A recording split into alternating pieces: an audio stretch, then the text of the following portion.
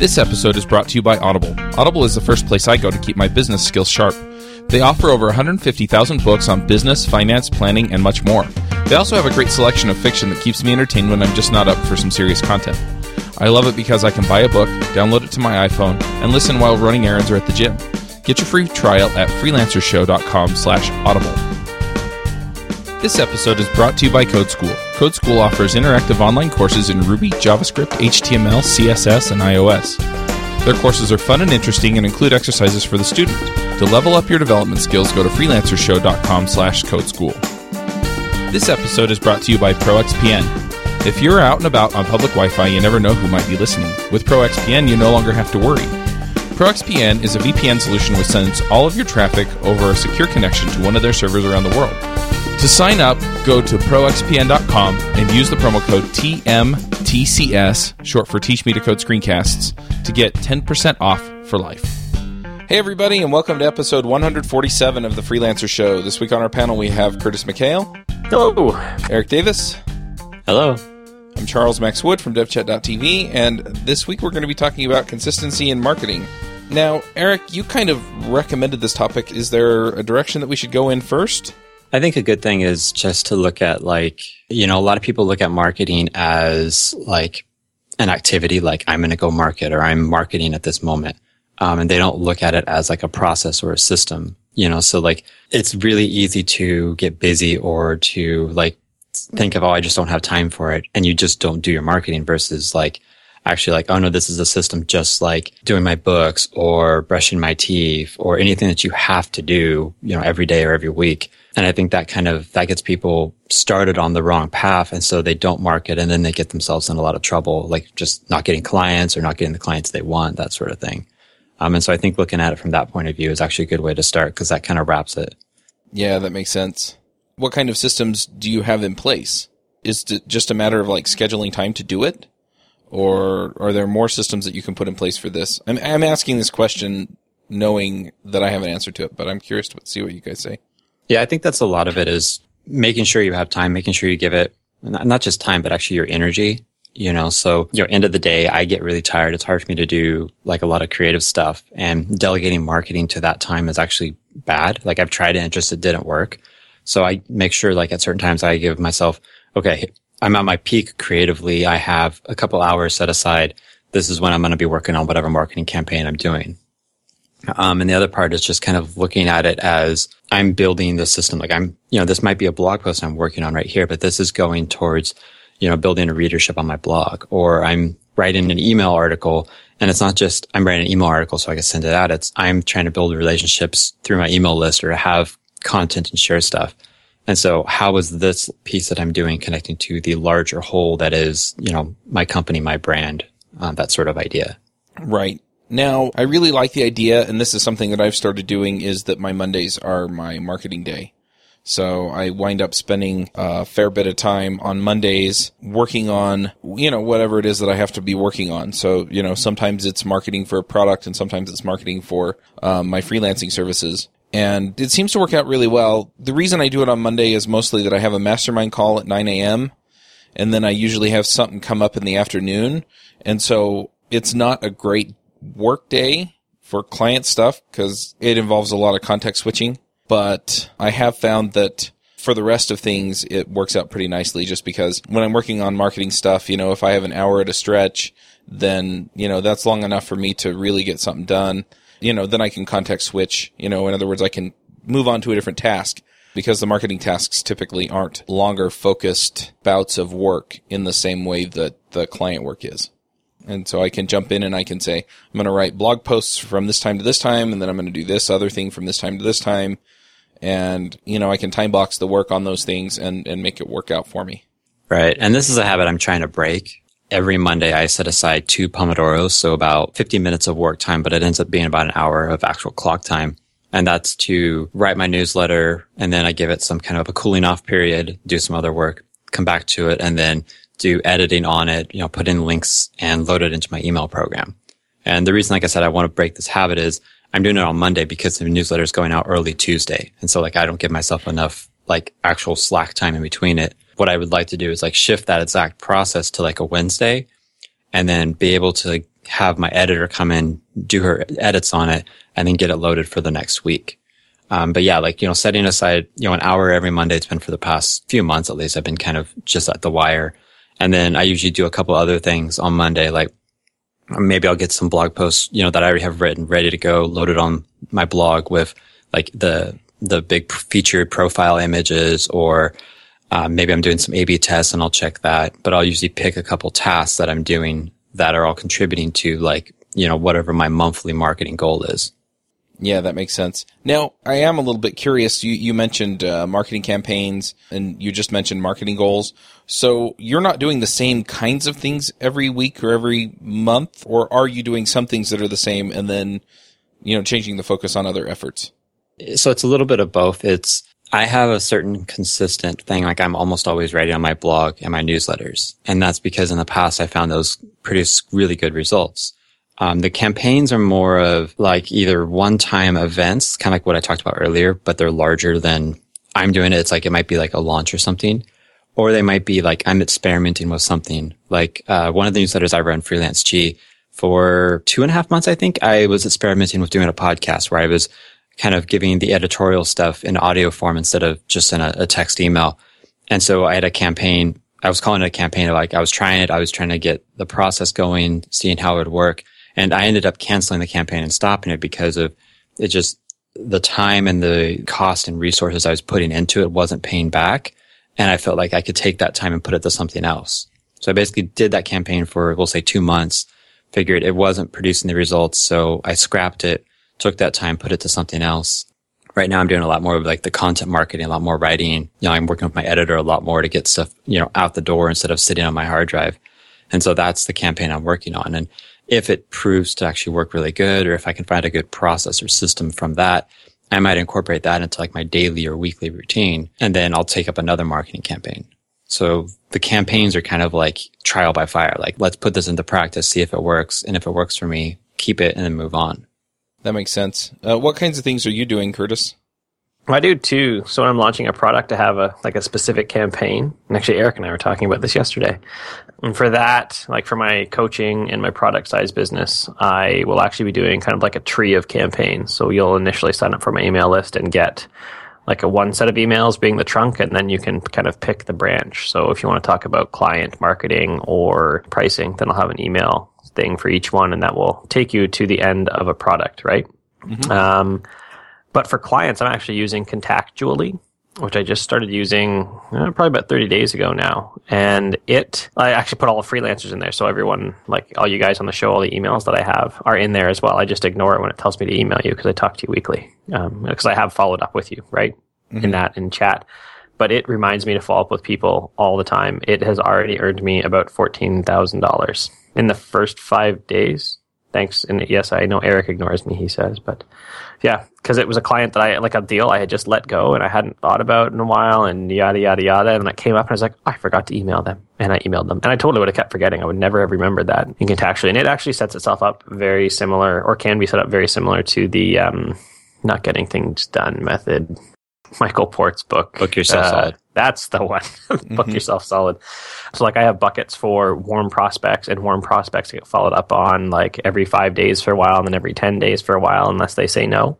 And then they get moved back into prospects. And then freelancers, anyone who's emailed me specifically, not just people that get on my email list, but anyone who's actually replied and emailed to me gets into my contacts. And then I follow up with them and just ask again. And so that looks like I was talking to someone that came that way, like as a freelancer asking about how I do estimates. And it looks like that would probably be, we'll say a $40,000 to $80,000 job, maybe. I was just talking to him this morning about it. So again, if I was to win that, I never would have followed up with this person, and I followed up asking about his estimates. If I was to win that, then Contactually would easily pay for itself for nigh on forever, right? Yep. So I have to wonder, we've talked a little bit about having systems like Contactually, and we've talked about scheduling time for some of this stuff. But one of the things that I've been working on lately is, and this is more, let me back up a little bit. So it's more along the lines of product stuff, but I think that there is something there for people who are trying to land clients, which I'm doing that too. But I've been actually working out a system, like a kind of a marketing funnel, but I don't think it's as formal as that, but really just the process I want people to go through to sponsor the podcasts. So just sit down and say, okay, well, if they listen to the podcast and they come to the website to figure out how to sponsor, then, I want a link there that takes them to this page, and then they see the openings and they can pick one and basically sign up for it without me having to be as involved, and things like that. And so I'm working out the steps for it, if that makes sense. And I've kind of done the same thing with bringing people into my system as far as finding clients. So, they find my website or they email me, and so then I just know what the next step is. Okay, I need this information, or I email them back if they filled in the contact form. So I'm working out those kinds of systems so that I know what the steps are, so I get everything done and do it in a way that makes it easy for them to buy from me, be it my time or podcast sponsorships. Do you guys have systems like that for different aspects of your marketing? I mean, it kind of does sound like lead funnels, but kind of mixed in with processes. And if that's the case, then I have a few of them I can think of, where it's depending on who it is or what they need or what they're looking for. Like they'll fall into different buckets or they'll have different things. And some of that is even manual stuff. Like I know like I need to do this activity by hand, but it's the idea of I have it documented. And so I know like, this is what I need to do. This is the next step. It's not an ad hoc, like, well, I guess you could just send me a check and we can work on it like that. It's no, here's an invoice. If you like it, if you like the contract, sign it. It's a step-by-step thing. Can you walk us through one or two of those, or are they kind of secret sauce, or I don't know? Yeah, they're not that secret. It's more of like, I'm just trying to remember what would be a good one that would highlight. I guess basically the one that would probably be the most valuable is how like consulting clients come to me. So either I'll find them or they will respond to some kind of, marketing thing I have, or if they're on my email list, like they'll reply and say like, hey, I'd like to do some work with you. The first step, depending on how I came across them and how like, if there's a relationship there, or if I feel like we need to kind of build a relationship, I'll basically start with like a short email of like, the whole point of it is like, what's the number one problem you're trying to solve? Or like, what's the big thing that's causing you pain right now? And then they'll reply like, our business just isn't working as good as it could, or something like that. And then from there, I'd be like, I'd send another email, try to get them to refine that if they didn't. And then usually by the third email, I'll have like some questions to be like, hey, I'd like to work with you and I'd like to have a call, but first, can you answer some questions for me just so we don't waste time on the call? And this is like, do you have a budget? Are you, in a way, are you the one who could actually sign the check? But it's in a phrase in a better way. The basic qualifying questions that I've talked about before and you could find anywhere. If they reply to that favorably and answer the questions, then I send them a template email that says, okay, here's my calendar, book a 30-minute session. We'll have what I call the intro call. They book that. The intro call is just either Skype or phone. We talk. I start out asking about their project, and then I get into like if there's any kind of questions or anything, like maybe their budget is low, but it's kind of like it could work. We'll get into that, and I'll tell them about how I bill, what I think about their project, like if they're going to need more work than they have budget for, that sort of idea. And this whole process for this point is to just see if they're qualified. Like, can I help them? Like, do I have the skills to help them? Would I want to help them? Like, is there a fit between me and them? And then do they have the resources? Like, could they pay me? And also, do they have the time? Like, do I have schedule open for them that they need for a deadline? If that works out by the end of the call, I'll do like a short pitch of like, hey, what do you say we start with like a week of work?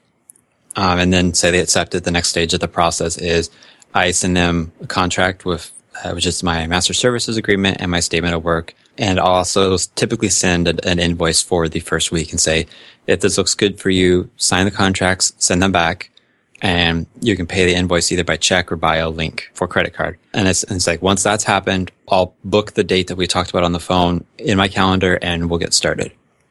And so that's basically my entire process from like someone saying, I want to work with Eric to actually, getting to work with me. And then there's some more about when I get started, but I don't want to take too much time on that. But the whole point of it is I can look at almost any lead I have and tell you where they're at in the process. And maybe they're like stuck at a place, like maybe I'm following up and they're just not responding. And I know like, okay, now they're in this little sub process and I just kind of keep following up with them and then either kick them out and say like, okay, it's not going to work out, or maybe kick them forward or what I need to do. But it gives me clarity. And so I can be kind of robotic at times for the process part and save a lot of my energy to be more creative. Like maybe on the call when I'm talking with them, or maybe in my sales emails, I can, take what they gave me and kind of put a little bit of sales spin on it to kind of market it to them a bit better instead of just some dry template copy. Awesome. Eric, you put in the chat that it sounds like Eric stole your process. Is there anything that you do a little bit differently than that, or is it pretty much that? You mean Curtis? Sorry. I'm running on like 3 hours of sleep, so... Oh, check. More coffee.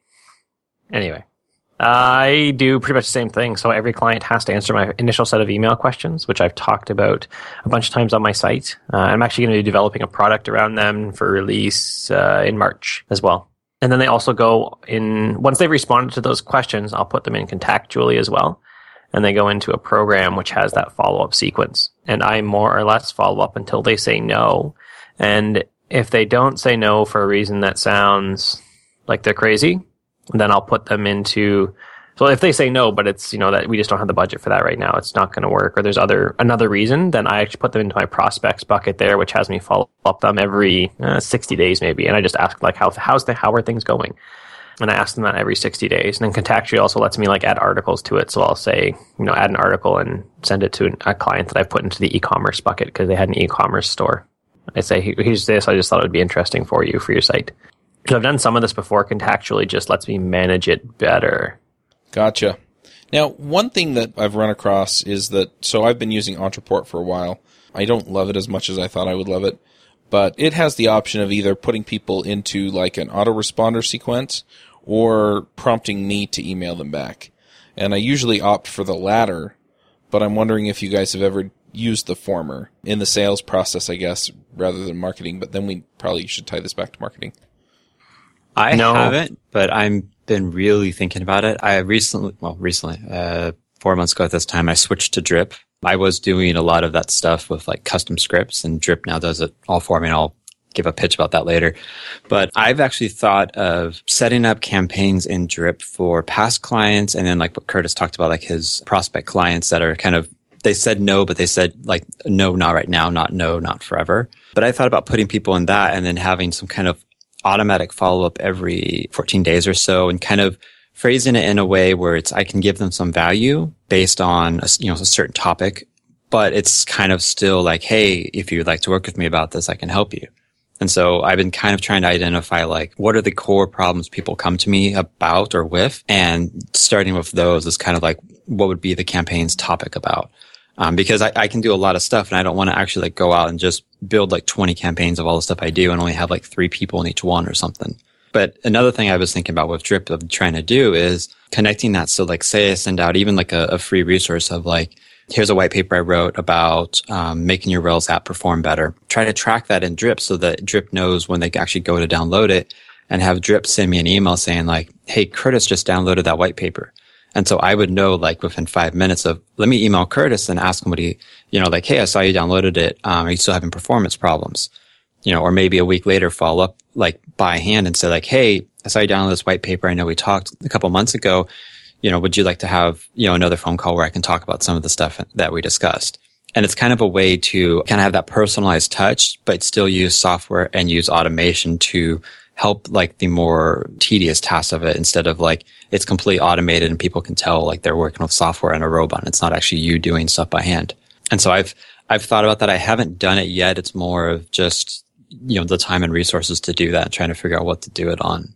Yeah. And so for me in Contactually, it does, as it moves people through the funnels, it actually prompts me to move them to the next stage. So it'll remind me to follow up, but when I'm going to say downgrade them from a warm contact because they haven't responded to me and say, I don't know, it'd probably be like 90 days or maybe not that long, then it prompts me to move them back to prospects, and then I only follow up every 60 days or so.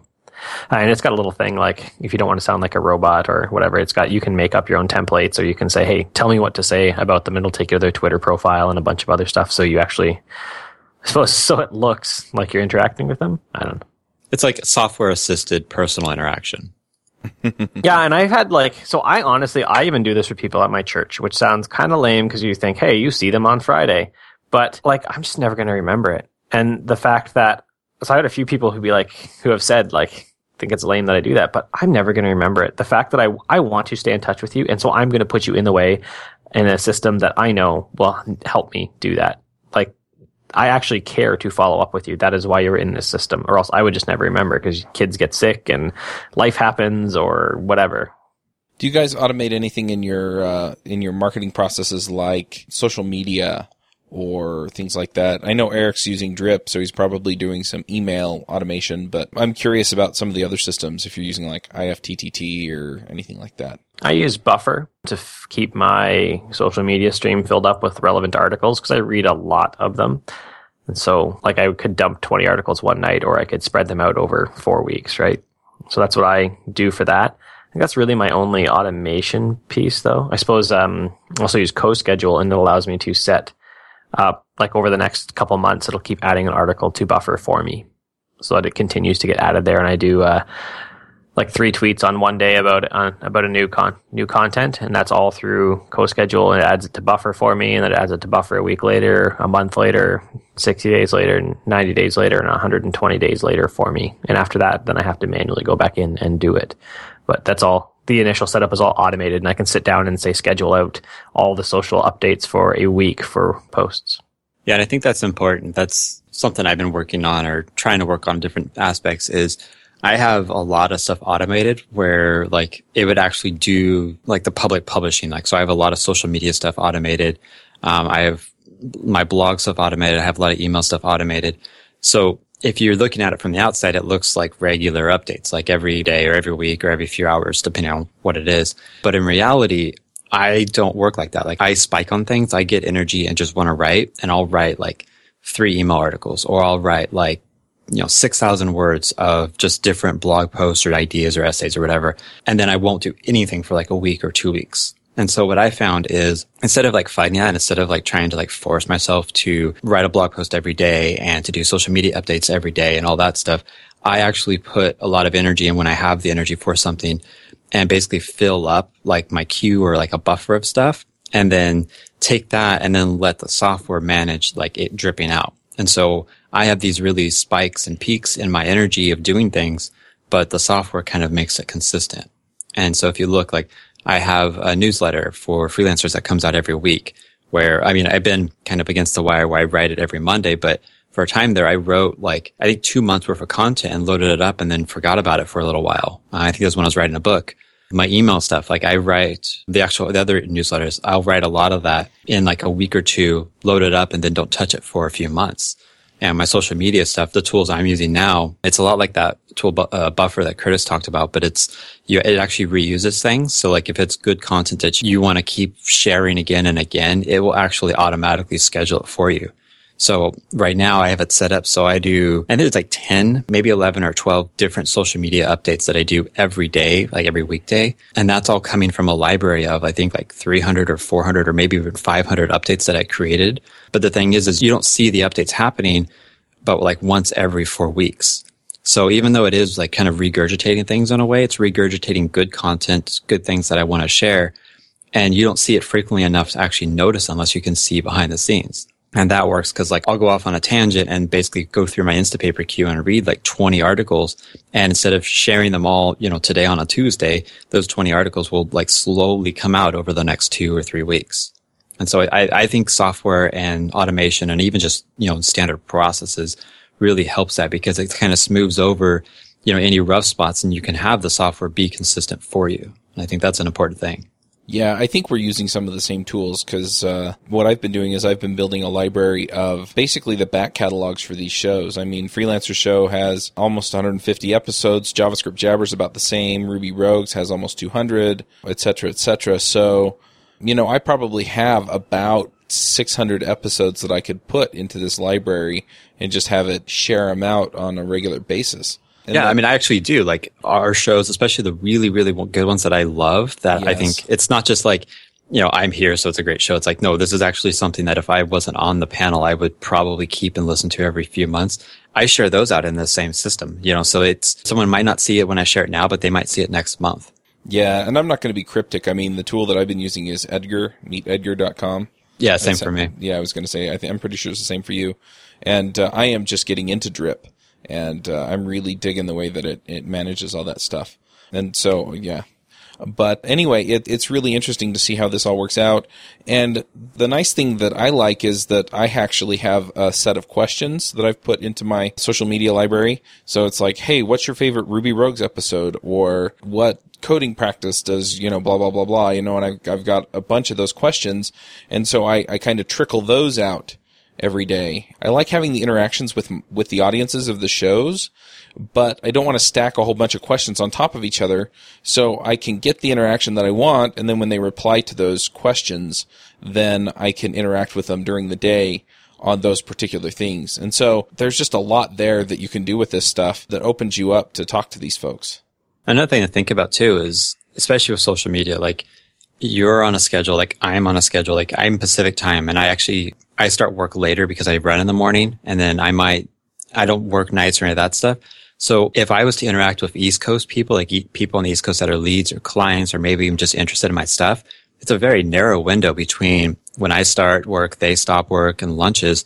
But by using tools and using scheduling, I can have stuff come out, 6 o'clock Pacific time. So that's 9 o'clock East Coast time. That's going to be more likely to reach them. And I have a lot of international clients and people who aren't in the US. So there's times where, they might look at my stuff and not be able to interact with me without like a big 12-hour time delay.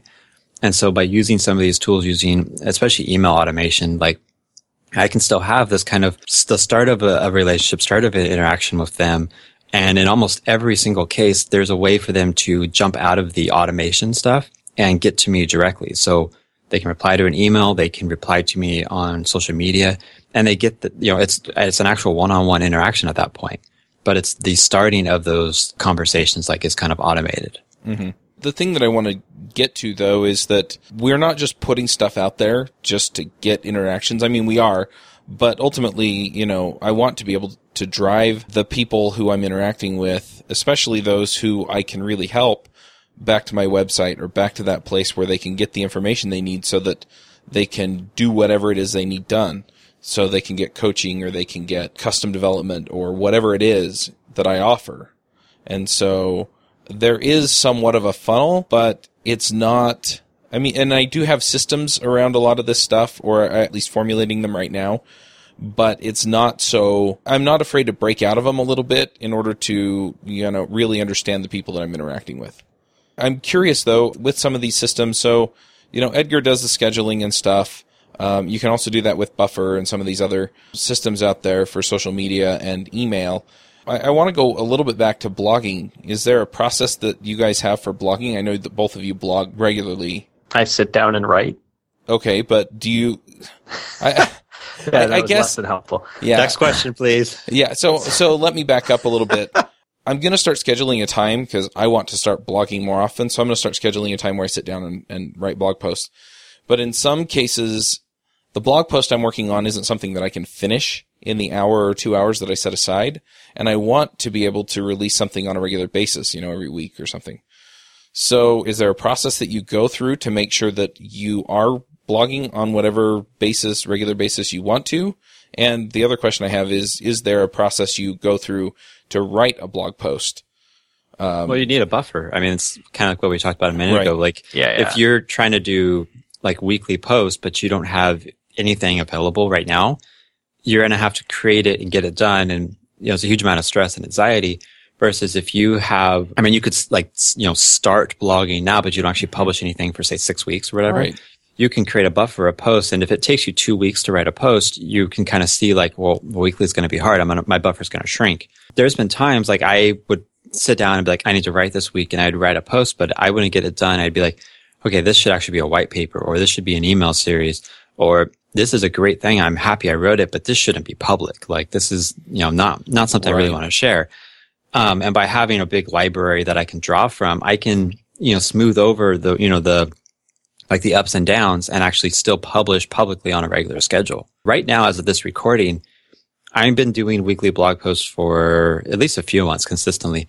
Those are actually from my email newsletter that I wrote like last year. I haven't written anything and put it on my freelancing blog probably in 3 months. Like this is all content that I wrote and has gone through my publishing, system already because I'm saving energy. I'm putting a lot of energy into writing for my consulting business.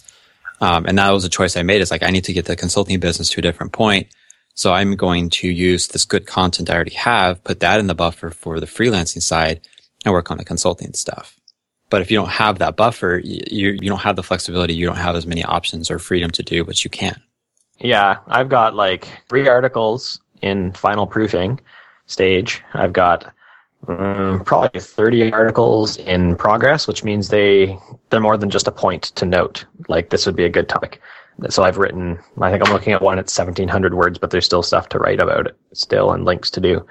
And then in my ideas folder, I've probably got 150. Like, this is just a point that would be interesting to write about with a link to why I think it's interesting. And, I probably spent 30 seconds brainstorming it, and that's it. And I've got the same for my agency site as well. Now, I had to start that with no buffer because I haven't been doing very good. I haven't been doing any writing. So that's what I mean by not very good. None is not very good. But with that, I actually just started to put the foundational, like, what are the foundational questions clients are going to ask when they're coming for an e-commerce solution to me? Well, which one should I use? How much is it going to cost? What's the ongoing maintenance? And so I just blocked out over the weekend probably 30 posts. There, I put them all in the in progress at this point because there's no buffer yet. 30 points to write about that are all, fairly easy topics for me to address that I can, churn through 2 or 3 in the time it would take me to write some, say one other one where I've got to do a bunch of research on and then get them out and build up that buffer for myself.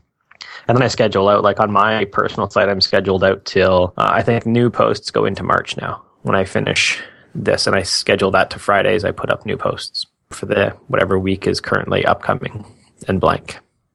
So if you guys... So that also gives me, like, if stuff happens, I don't have to write for 3 weeks. If stuff happens. Right, but in 3 weeks, totally then fine. You have to build that buffer back up, right? Yeah, it's very true. But again, even my buffer is so full, like, say I have a 1,700 word article on some of the hardware that I use, and currently I need to write about the chair, which I could skip because there's nothing fancy about my chair, really. And that's about it, really, and put some links in. So for me to finish that off is not that big a deal, right? I see. So for me to, if I said, hey, I need content and I wanted to stick that out, I can delete the chair, or I can even say, I didn't write about my chair because it's retarded. Done, right? There's nothing to write about that, and put in some links and that is out. So I could turn that around probably in 8 minutes to have a new chunk of content out. And I already have 4 that have gone through all of my own editing and read a couple times and rewritten a little bit.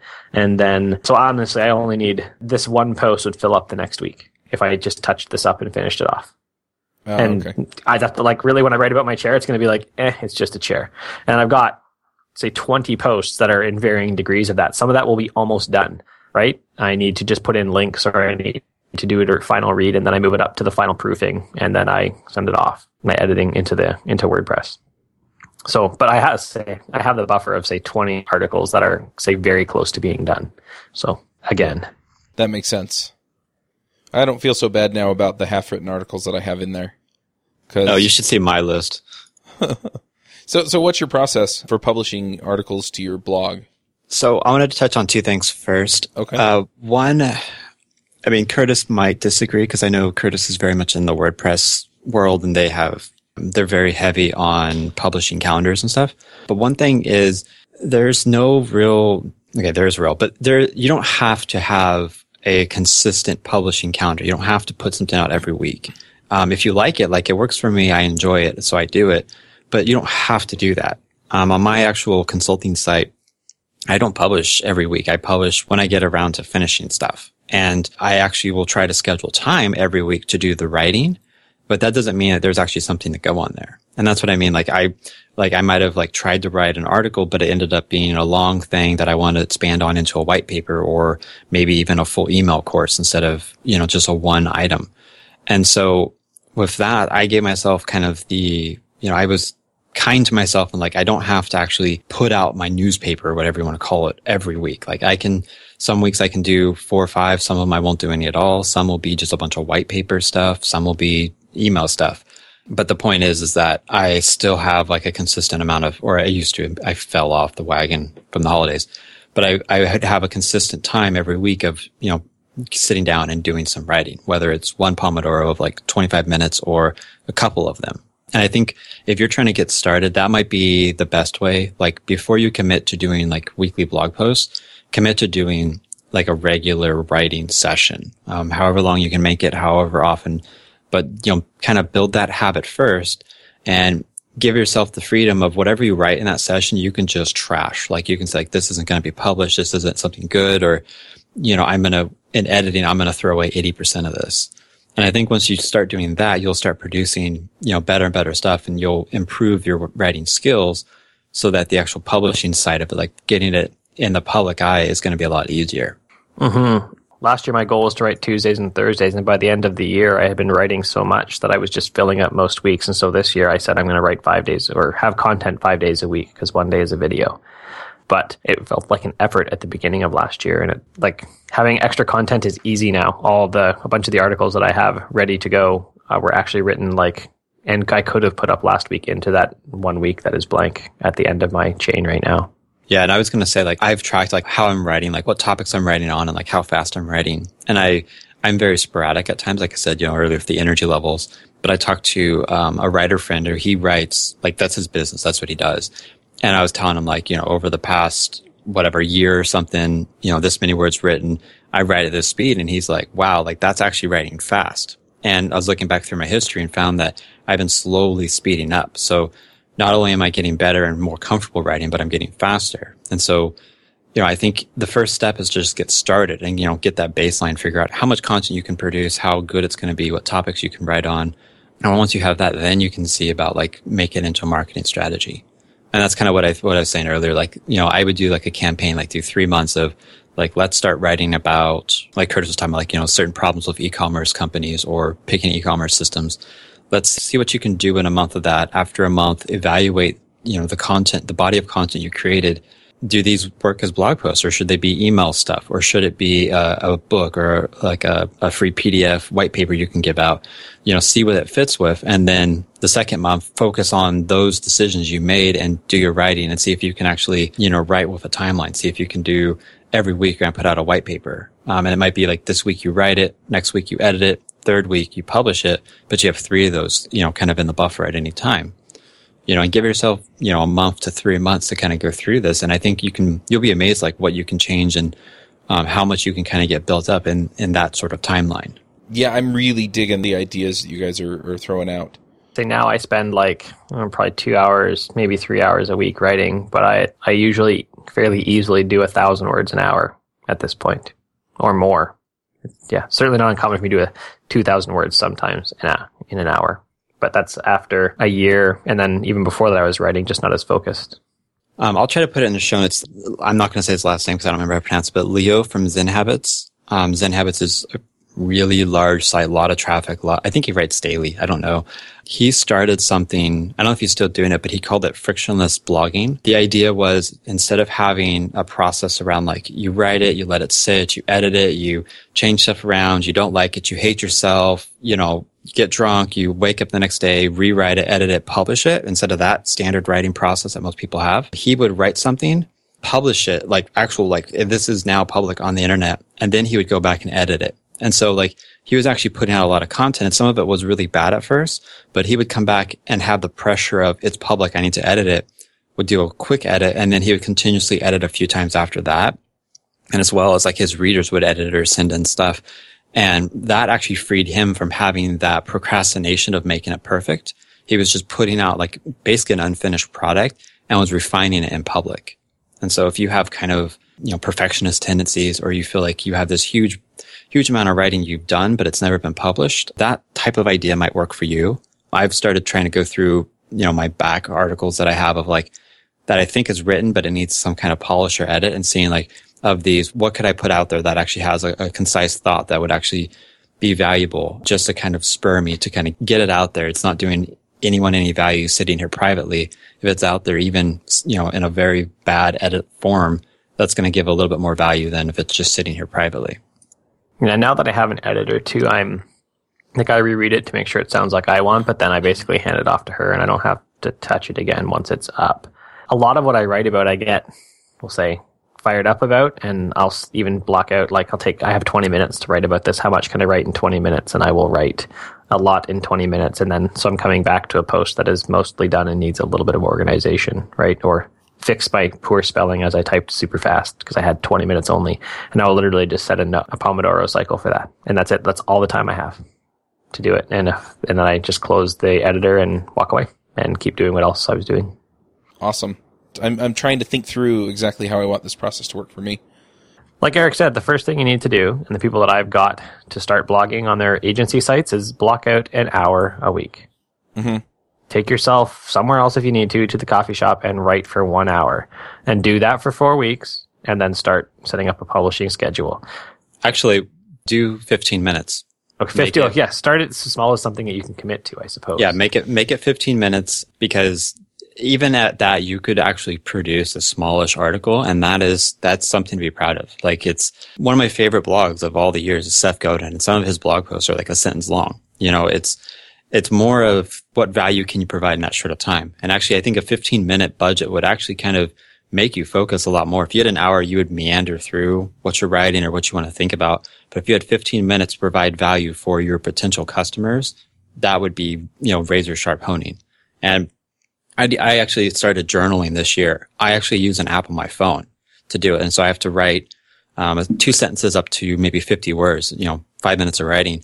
And I found writing on the phone, because it's so hard and cumbersome, I'm very, I'll just write something. I don't care about it being perfect or sounding right, because it's so hard to go back and delete. And so giving yourself some of these constraints might actually make it easier or better for you to write. So maybe it's 15 minutes. So there's a thing called morning pages. I can't remember the book name, but it's the idea of you wake up and the first thing you do after you go to the bathroom is you write out 4 pages front and back, on paper. That's, whether it's a book you're working on, whether it's articles you're writing, or just kind of stream of consciousness journaling, you just write it out just to get out of your system. And you reflect on that, I think 6 months later, but the process of writing will kind of get ingrained in you and get you better at writing. But I would say just start with 15 minutes. Do it every week at least. Every day would be a good one, especially if it's that short. Yeah, you're not writing the next great American novel, right? Yeah, that's true. Well, you might be, but if you are, it's going to get edited.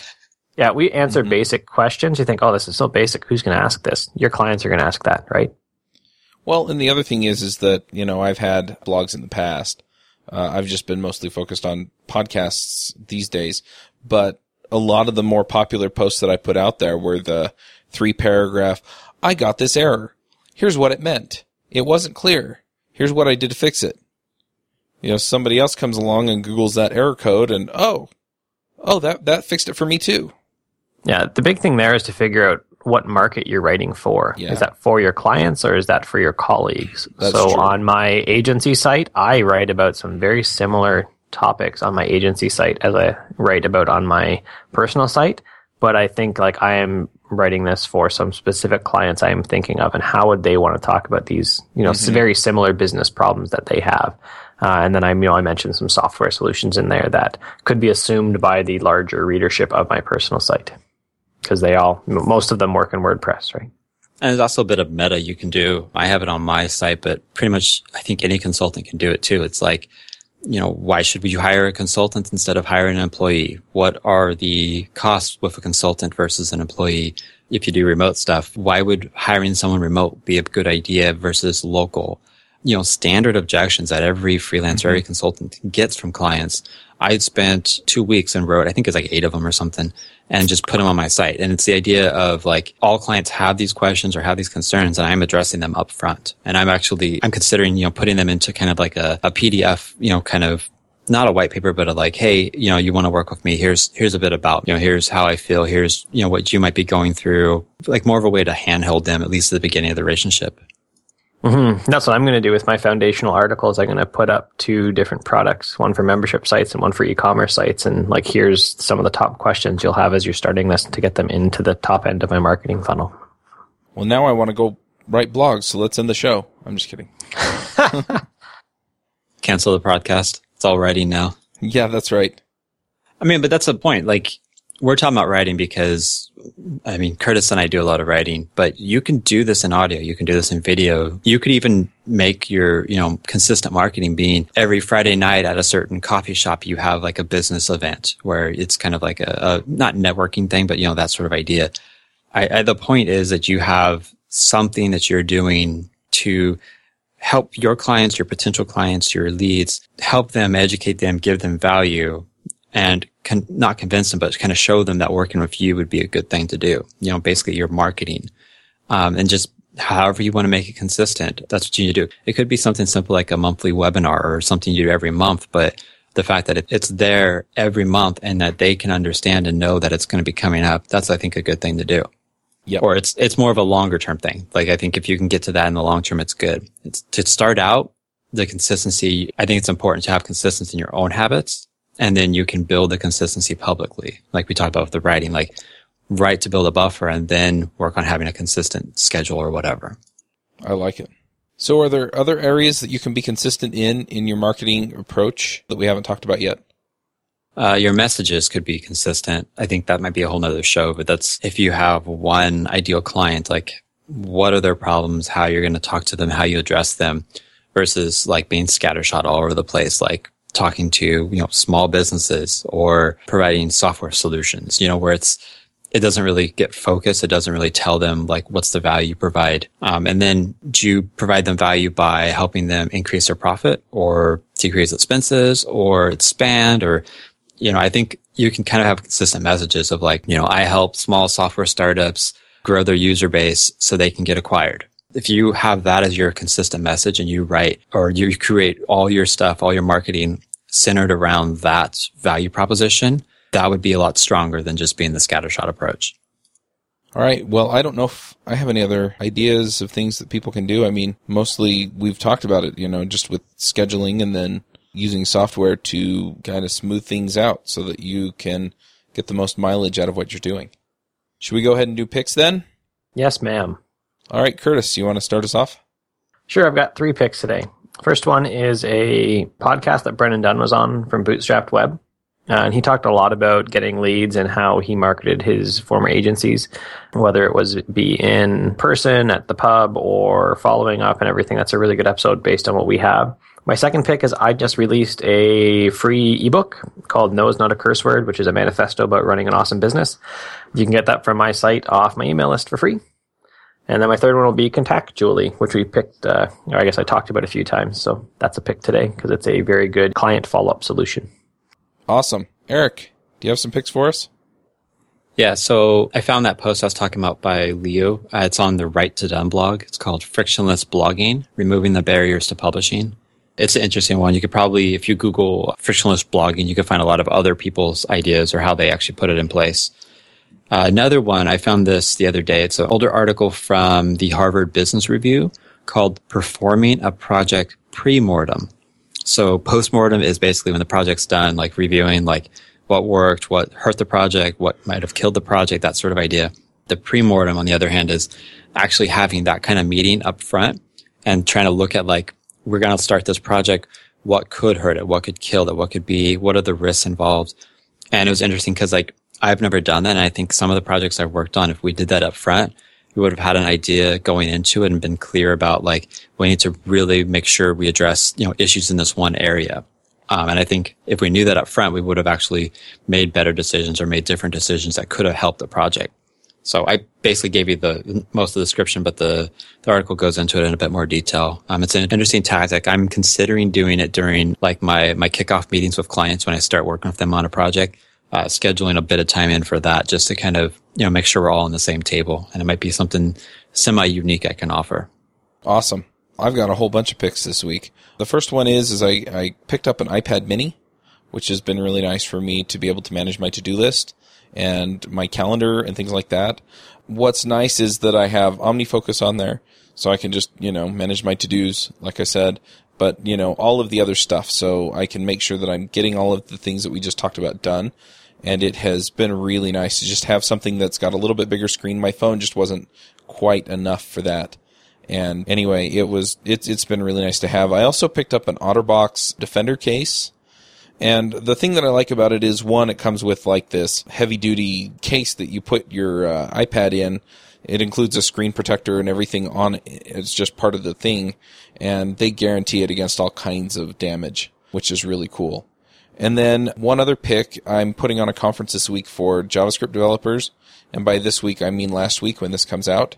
You've missed pretty much the entire thing at the point that this gets released. But we're using a system called ClickWebinar. And ClickWebinar it's not a perfect system. And it's got a couple of issues with Keynote and with Macs in general. But there are workarounds for those, and it seems to be fine. But it's a terrific system. It has a chat room. It has raise your hand Q&A where you actually enable somebody's voice so that they can ask a question over their microphone through their computer directly to the speaker. You can also embed YouTube videos into it and stuff like that. But it's not quite perfect as far as presenter integration with the Mac technologies, and it runs in Flash. So if you have an issue running Flash, then you're kind of out of luck. And then I just want to mention a few other things that we brought up during the show. Drip. I actually got an email from Rob Walling, who's the founder of Drip, giving me a whole bunch of ideas on how to do stuff with Drip. And I have to say that it really is kind of the power tool that I need for my email. And Meet Edgar is kind of the same thing for, it's not the same thing in the sense that it manages, email campaigns for your social media, but it does do the scheduling and stuff, and we talked a lot about that.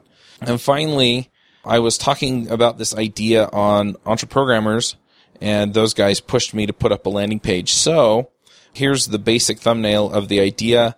I'm putting together a monthly, I think it's going to be monthly subscription where you get a box of stuff for developers. So if you're a programmer, then basically it'll include books, t-shirts, desk toys, USB stuff for your computer. I mean, all kinds of things that I'm looking at. I'm working things out with several publishers and stuff, so you should get a pretty good deal on all the stuff I'm putting into it. And if you have any ideas of things that you would like to get, every month or every few months, depending on what we're putting into the box and what the theme of the box is going to be, then by all means go to devboxclub.com and check it out. I'm only going to open up 50 boxes for the first run, just to kind of gauge interest and see what the logistics are of doing that many boxes. And that way I can figure out how to scale up and what it's going to take to serve as many people as want them. So you're going to want to get over there pretty fast, get on the mailing list so I can tell you when I'm opening up the signups for the subscriptions. And those are all my picks. So this was a really fun episode to do, and it's pushing me along the same vein that I've been going in, so I've got some ideas on how I can make my process better. Woohoo! All right, well, we'll wrap up the show, I guess. We'll catch you all next week. This episode is sponsored by Mad Glory. You've been building software for a long time, and sometimes it gets a little overwhelming. Work piles up, hiring sucks, and it's hard to get projects out the door. Check out Mad Glory. They're a small shop with experience shipping big products. They're smart, dedicated, will augment your team, and work as hard as you do. Find them online at madglory.com or on Twitter at madglory. Hosting and bandwidth provided by the Blue Box Group. Check them out at bluebox.net. Bandwidth for this segment is provided by CacheFly, the world's fastest CDN. Deliver your content fast with CacheFly. Visit CacheFly.com to learn more. Would you like to join a conversation with the Freelancer Show panelists and their guests? Want to support the show? We have a form that allows you to join the conversation and support the show at the same time. Sign up at freelancershow.com/forum.